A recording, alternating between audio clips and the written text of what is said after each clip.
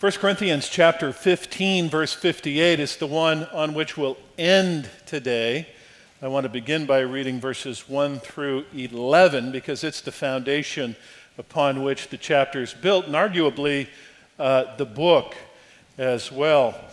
Just a word of warning, this morning's sermon is kind of like a water slide. It's going to go this way and that way and this way and that, and finally splash into the text, go down deep, and then boom, pop back up. So if you're wondering where it's all going in the midst, just know that's how it's supposed to be.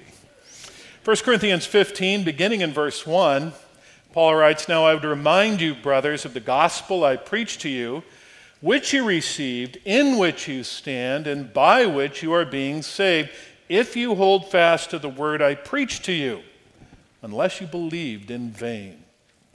For I delivered to you as of first importance what I also received, that Christ died for our sins in accordance with the Scriptures, that he was buried, that he was raised on the third day in accordance with the Scriptures, and that he appeared to Cephas and then to the 12. Then he appeared to more than 500 brothers at one time, most of whom are still alive, though some have fallen asleep. Then he appeared to James, then to all the apostles. Last of all, as to one untimely born, he appeared also to me. For I am the least of the apostles, unworthy to be called an apostle, because I persecuted the church of God. But by the grace of God I am what I am, and his grace toward me was not in vain. On the contrary, I worked harder than any of them, though it was not I, but the grace of God that was with me. Whether then it was I or they, so we preach, and so you believed." And then verse 58, "Therefore, my beloved brothers, be steadfast, immovable, always abounding in the work of the Lord, knowing that in the Lord your labor is not in vain." Amen. Thus far, God's word. In 1915, roughly 3 years before the United States entered World War I, the Allied powers attempted to seize control of the sea route from Europe into Russia, and in doing so knocked the nation of Turkey out of the war. In fact, they wanted to go all the way in and take over Constantinople, which is now known as Istanbul. Well, the plan was filled with great promise, but it was also accompanied with serious risk. In fact, the risk was so great that the plan was strongly opposed by John Fisher, who was the professional head of the British Navy. But it was more strongly supported by Winston Churchill, who was the civilian head of the British Navy and who was going to spearhead the whole operation. So here is a month-by-month account of what happened. The campaign began in February 1915 with the bombing of Turkish forts along the edge of the Gallipoli Peninsula.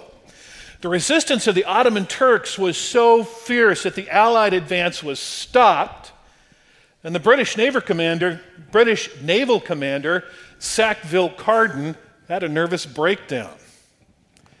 In March, undeterred, the Allied Navy sailed toward the Dardanelles, the name of the sea route that they hoped to control, where again they encountered heavy fire from land, undetected mines at sea, the loss of 3 ships, and severe damage to 3 more.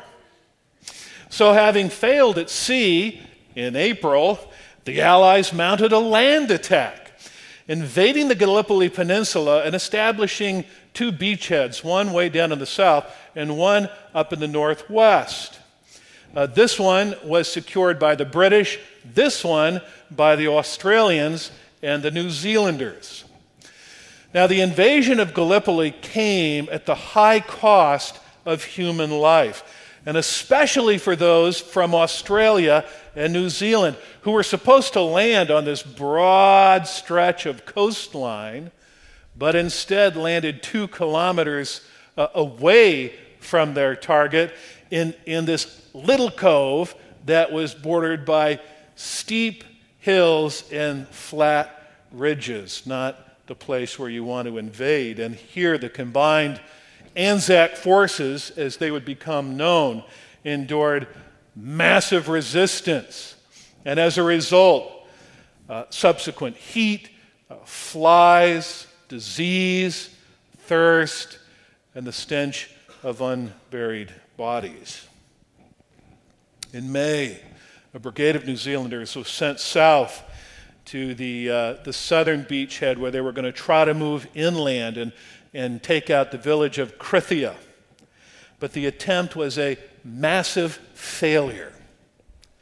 It accomplished absolutely nothing and resulted in over 800 casualties among the New Zealand forces alone. In August, after a summer-long stalemate, the Allied forces attempted to break the gridlock by establishing a third beachhead. And they were successful at that. But their subsequent indecision about how to move forward led to another standstill, the opportunity for the Turks to refresh and replenish their forces, and things went nowhere. So by October, the Allied forces were forced to reckon with two things. First, the problem of mounting casualties as well as insufficient reinforcements, and then second, the growing possibility of having to abandon the entire effort. Well, in November, British War Secretary Lord Kitchener visited the region, and he agreed that the more than 100,000 troops needed to be withdrawn. And so in early December, the evacuation began. And on January 9th, 1916, the last of the Allied troops departed the peninsula. Of all the Allied efforts on Gallipoli over the course of the previous year, their retreat was considered to be the most successful. When it was finally said and done, what did the Allied forces have to show for the Gallipoli campaign? In a single word, absolutely nothing. Nothing at all. It was a campaign that was abundant with disaster and absence of any influence. Almost 50,000 Allied soldiers died in vain. And almost 250,000 more soldiers suffered casualties in vain. What a waste. What a waste. It's no wonder that following the failed campaign, Winston Churchill resigned his post as civilian commander of the Navy and was haunted by Gallipoli for decades to come.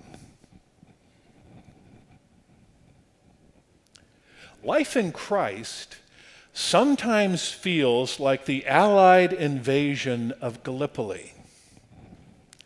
Something filled with great promise at the beginning when we were given a new identity, we were born again, a new status as ones who were justified before God, a new destiny as ones who upon death will rise again, all of these things at which we've looked over the past month. But there are times along the way when all that comes under attack. So much so that we feel as if our life in Christ is going nowhere. It's all in vain. Of course, the kind of opposition that generates those feelings was clearly foretold all the way back at the beginning of church history. Consider Jesus, who said in Luke 9:23, "If anyone would come after me, let him deny himself and take up his cross, an instrument of death, and follow me." And then in Mark 8:35, he said, "For whoever would save his life will lose it, but whoever loses his life, that is, undergoes death, for my sake and that of the gospel, will save it." This is why Paul described the gospel as a stumbling block to the world. In fact, that term stumbling block comes from the Greek word from which we get the English term scandal. And is why Paul was scandalously treated for proclaiming it, suffering great labors and multiple imprisonments and countless beatings, a detailed list of which and their effects can be found in 2 Corinthians chapter 11, verses 23 through 28. Not only was life in Christ launched against great opposition, but it continued in that way. Throughout church history, those in Christ have been regularly opposed and violently and mortally attacked for the gospel. A couple of years ago, I downloaded the 16th century classic, Fox's Book of Martyrs. Maybe some of you have picked that up. It's a detailed record of gospel opposition, yea, even death for Christ, beginning in the 1st century AD, going up to about the time of the Reformation, the 1500s. Each night I would read an account or two of a woman or a man who stood for the gospel against the world and were rewarded for their devotion by being delivered to all manner of beasts and flames and sword and some other manner of cruel and unusual death. So for those in Christ, our history began under opposition. It continued under opposition, and even today remains under opposition. On the big scale, we're reminded of this when we hear of things like a joint study that was released just this past year by 2 major universities that reports that Christians, and I quote, are the most widely targeted religious community suffering terrible persecution globally. This comes as no surprise when compared to the well-traveled data revealing that more Christians were martyred in the 20th century than all 19 previous centuries combined. Gratefully, we here in the United States don't face that kind of hostility. But Google's refusal last week to do business with an evangelical publisher because of Bible verses in its summer club curriculum, and the New Yorker magazine's opposition to Chick-fil-A's arrival in New York City, referring to it last week as an infiltration, and I quote, in no small part because of its pervasive Christian traditionalism. And the California Assembly's 2 draconian bills in process that, if passed, may, in one case, prevent the legal practice of a certain Christian belief, and in another case, put the press on certain Christian families, reminds us that even in the United States, the church is under increasing opposition. Now, we are no doubt aware of this opposition on the big scale. We're aware of it. But we especially feel it on the small scale, don't we? On the personal scale. We feel it when someone who has professed Christ, maybe a husband or a wife or a son or a daughter, maybe somebody in your grace group, maybe someone in your core group, maybe a neighbor or a colleague, now wants nothing to do with Jesus, making you wonder if he or she ever knew Christ to begin with, what it was you thought you were sharing in Christ, if the investment you made in the person over all those years was for anything, was in vain. I can feel that way. I can feel that way when I look back over 30 years of ministry. And there are those for whom, no doubt, I am happy, I'm overjoyed, some of whom I prayed for this morning, men across the United States that are filling pulpits, with whom I used to work, into whom I poured. They bring me great joy, but there are others who bring me great sadness. Those who've broken my heart, compromising a Christian marriage to get out of marriage altogether or enter into some aberrant one. Wandering from the gospel to achieve academic accolades in the secular academy. Or attacking the gospel by flaunting a profligate lifestyle on Instagram or Facebook. These reminders of persons can at times make me feel like it's all for nothing. What was it for? It was all in vain. No one knows that better than my wife, who hears my sorrow come bleeding out. Sometimes makes me wonder if I should have taken the job that was offered to me back in 1986 as a drive-time disc jockey in Denver. KQXI, 1550. So while life in Christ is certainly one of great promise, especially given our new identity as explained to us by Eric, our status as explained to us by Kenny, our destiny as preached by Jackson last week, it's also one of great pressure, opposition, attack that leaves us feeling sometimes like it's going nowhere. It's all in vain.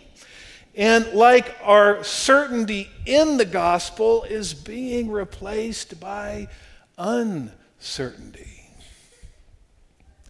And it's at that point that we need to be refreshed in the gospel. Or as Paul puts it, we need to be reminded of the gospel, this thing to which he refers as of first importance in 15 verse 1. Because as we're reminded of the gospel, we're strengthened in our certainty of it.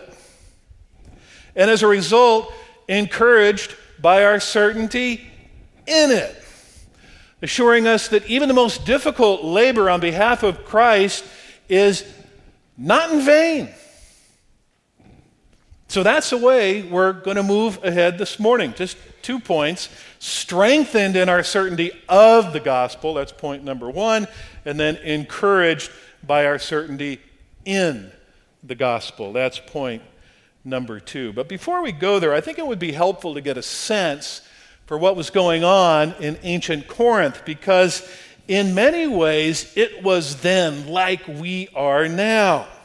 So much so that the late Ray Stedman up at Peninsula Bible Church in Palo Alto used to refer to 1st and 2nd Corinthians as 1st and 2nd Californians. So, as for culture, here's ancient Corinth. And this is how one scholar describes it. I think you'll find it interesting.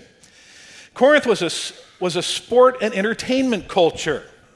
Caesar had reinstituted the Isthmian Games in Corinth, which were second only to the Olympics. The city's theater held up to 18,000, and the concert hall some 3,000.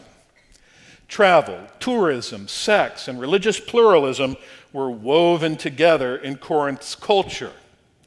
Significantly, Nero never visited Athens, never visited Sparta, but he spent considerable time in Corinth, enjoying the adulation of its voluptuous populace. So 1st century Corinth was a lot like 21st century Southern California, a destination location for championship competition, first-run performances, sensual indulgence, and spiritual inquiry. And nestled in the midst of all that was the church, whose own culture was mixed at best. On the one hand, Paul described the Christians at Corinth in terms with which we would identify. In fact, there's 3 in particular in chapter 6, verse 11. He commended them for treating him well and for maintaining the traditions that he had passed on to them. But on the other hand, Paul was worried. Was he ever worried? Because the onslaught of Corinthian culture had made the church less certain about Christ, but more certain about itself, and replaced their gospel sensibilities with these self-focused patterns of abuse. Abuse of power, chapter 4. Sex, chapters 5 and 10. The legal system, chapter 6. And then areas of struggle, singleness and marriage in chapter 7. Idolatry and dysfunction in chapter 8. Now, these patterns didn't develop overnight. No, the Corinthian culture didn't consume the church like a whale in one big bite, but rather like a school of minnows that just slowly ate it up, one little bite after another, making their spiritual decline almost imperceptible to themselves. but very apparent to Paul. So much so that he wrote, I couldn't address you as spiritual people, but as people of the flesh, as infants in Christ. Chapter 3, verse 1.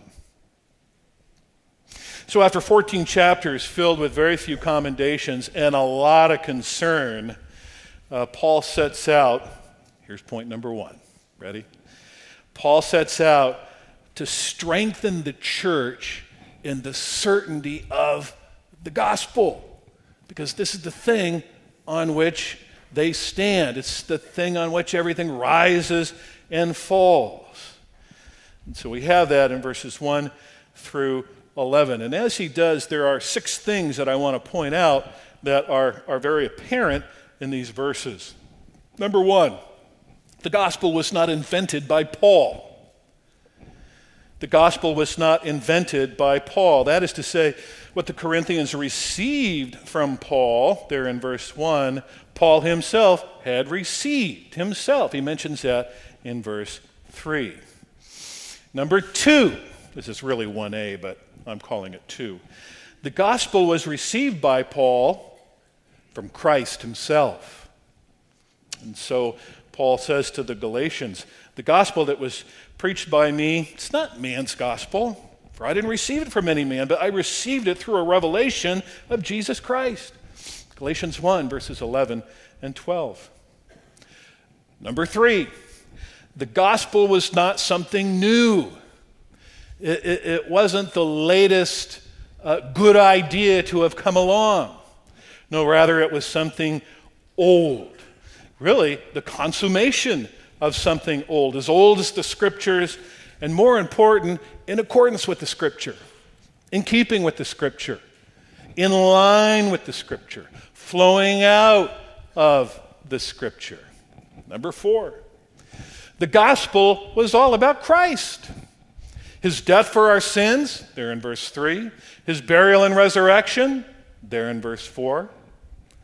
Jesus is the one for whom, beginning with Moses, all the Old Testament prophets searched and inquired carefully, inquiring what person or time the Spirit of Christ in them was indicating when he predicted the sufferings of Christ and the subsequent glories. 1 Peter 1, verses 10 and 11. Number 5, you've heard me say this before. The gospel took place in human history. Human history. Didn't take place in Middle Earth. Didn't take place in Narnia. The gospel occurred in time and space, so that, number 6, the gospel, Christ dead, buried, and risen again, was authenticated by real people. People just like you and me. So in verse 5, Peter, who profanely denied Christ, saw him raised from the dead. The 12 who deserted Jesus at his greatest hour of need saw him raised from the dead. Verse number 6, over 500 at one time saw Jesus raised from the dead, many of whom were still alive when Paul wrote this letter. Verse 7, James, Jesus' brother, who thought he was nuts. If you're taking notes, jot down Mark chapter 3, verse 21. James, who thought his brother was nuts, saw him raised from the dead. Everything changed. Verse 8, Paul, who once persecuted followers of the risen Christ, became a follower once he saw Jesus risen from the dead. Acts 22:15. Now back in verse number 7, Paul tells us that the apostles saw Jesus raised from the dead. And so the question I want to ask is, who were the apostles? What really was an apostle? Well, an apostle was one who not only saw the resurrection of Jesus, but had been with Jesus from the time of his baptism to the time of his ascension. That is to say, the apostles had witnessed the totality of Jesus' ministry and were commissioned by Jesus to then go and bear witness to it. And they did that. That's what the book of Acts in large part is all about. You see them bearing witness to the gospel, chapter 10, verse 39 of Acts, Acts 13, verses 30 and 31, even appealing among those to whom they preached, who had also seen Jesus crucified and raised again. Let me just go back to Acts for a second and point to a couple of passages. Here's one in Acts chapter 2, verse 32. This is Peter, he's preaching, and he says, "This Jesus God raised up, and of that we are all witnesses." Chapter 3, verse 15. "You killed the author of life." You'd have to be pretty bold to speak that to a group that had in fact done that, but he did. "You killed the author of life, whom God raised from the dead. To this we're all witnesses." Chapter 5 of Acts, beginning in verse 30. "The God of our fathers raised Jesus, whom you killed by hanging him on a tree." Then verse 32, "And we are witnesses to these things." So the apostles were certain of the gospel. That is clear. But our certainty of their testimony is only as reliable as the vehicle by which it comes to us. And so I just want to do a quick sidebar here on the reliability of the Scripture. Okay? 3 quick things. The first one is a statement by an eminently qualified archaeologist by the name of Howard Voss, who said, "From the standpoint of literary evidence, the only logical conclusion is that the case for the reliability of the New Testament is infinitely stronger than that for any other record of antiquity." That's a pretty bold statement. So, number 2, let's take a look at some great works of antiquity.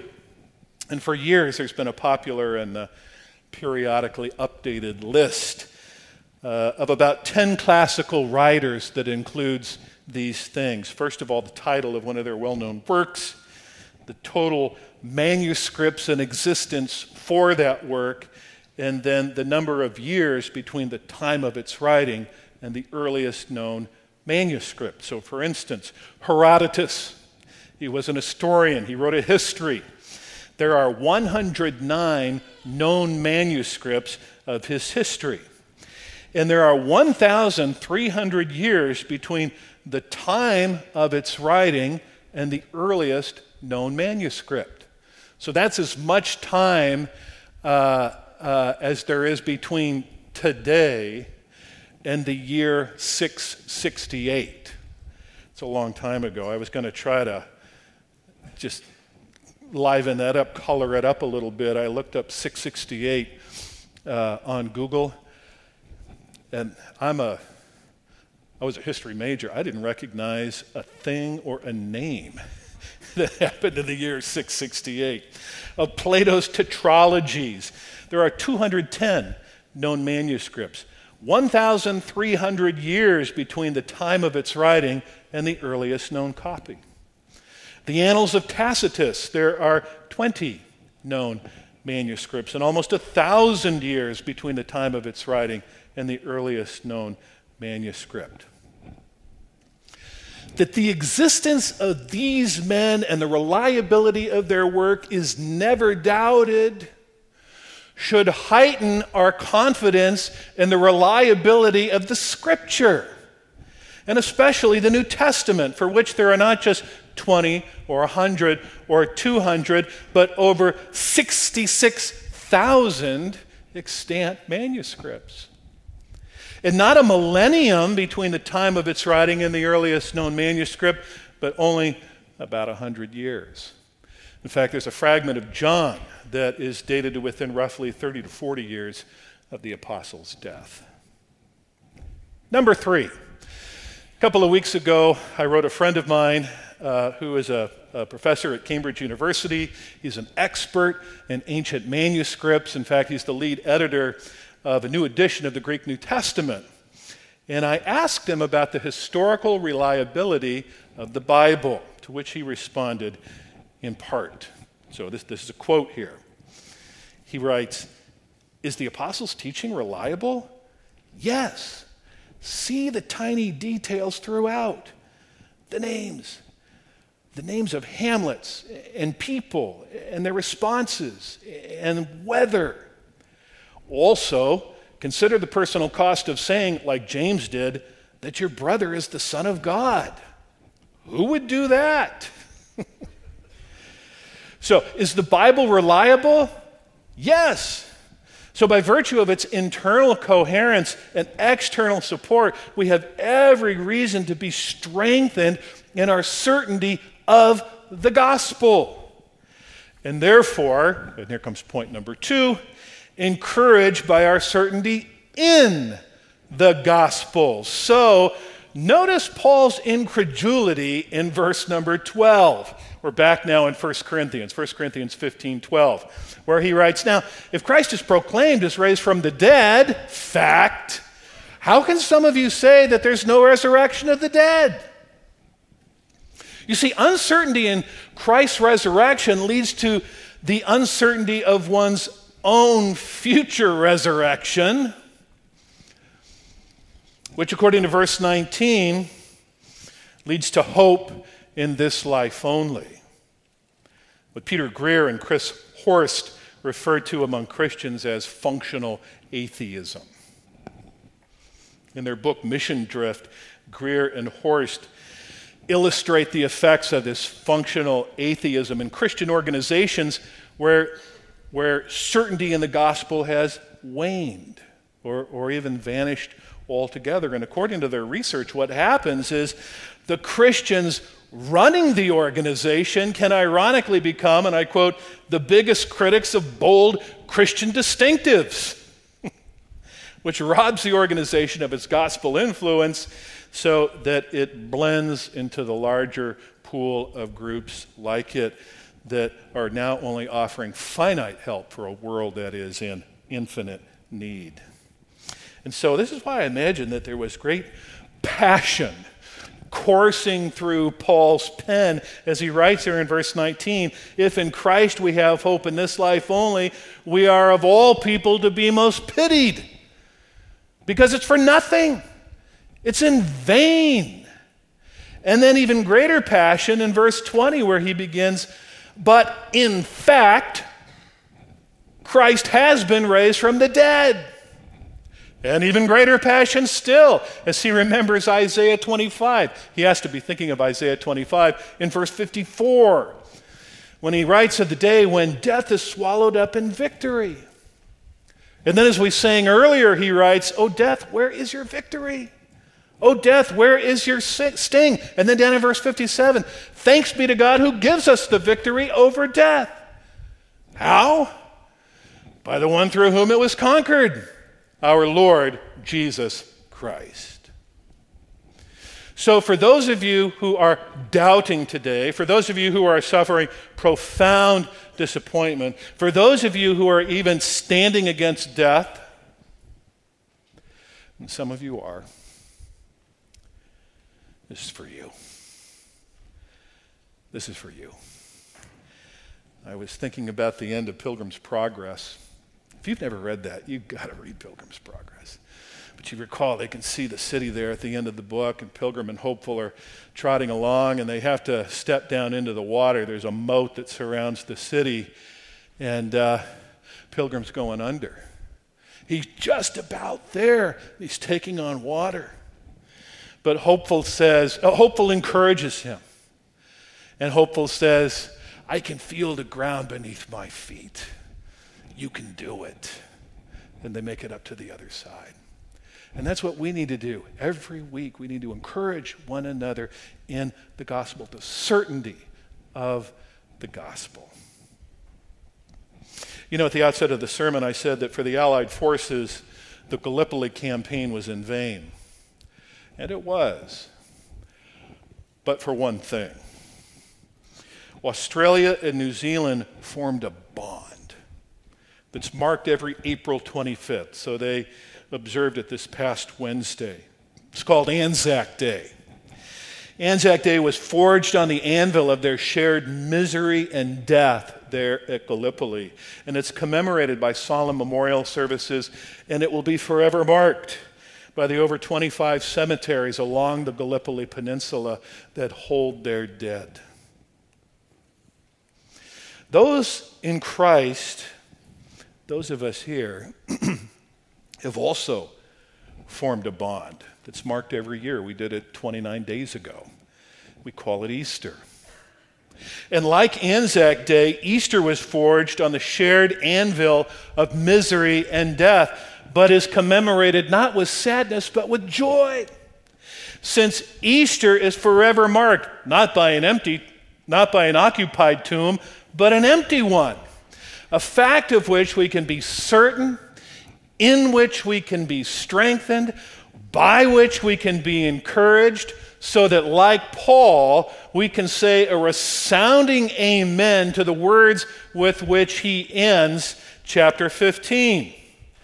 Therefore, my beloved brothers, be steadfast, immovable, always abounding in the work of the Lord, knowing this, that in the Lord your labor is not in vain. Amen. So be it. Let's pray.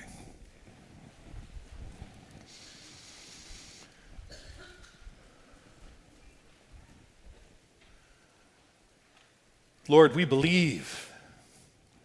Help us in our unbelief. We know that faith comes by hearing, and hearing by the word of Christ, and that we have sat under today. We also know that the word is the sword of the Spirit, and so we pray that he would hack and whack his way into the inner recesses of our soul and strengthen our faith. Lord, we're grateful for your goodness to us. We're especially grateful that the gospel is true even down to the last moment for those who are struggling with their own mortality today, for those who are undergoing great disappointment and doubt and wondering if it was all for naught. Encourage them. May we encourage one another in these things, we pray. In the name of our risen Savior, Jesus Christ, amen.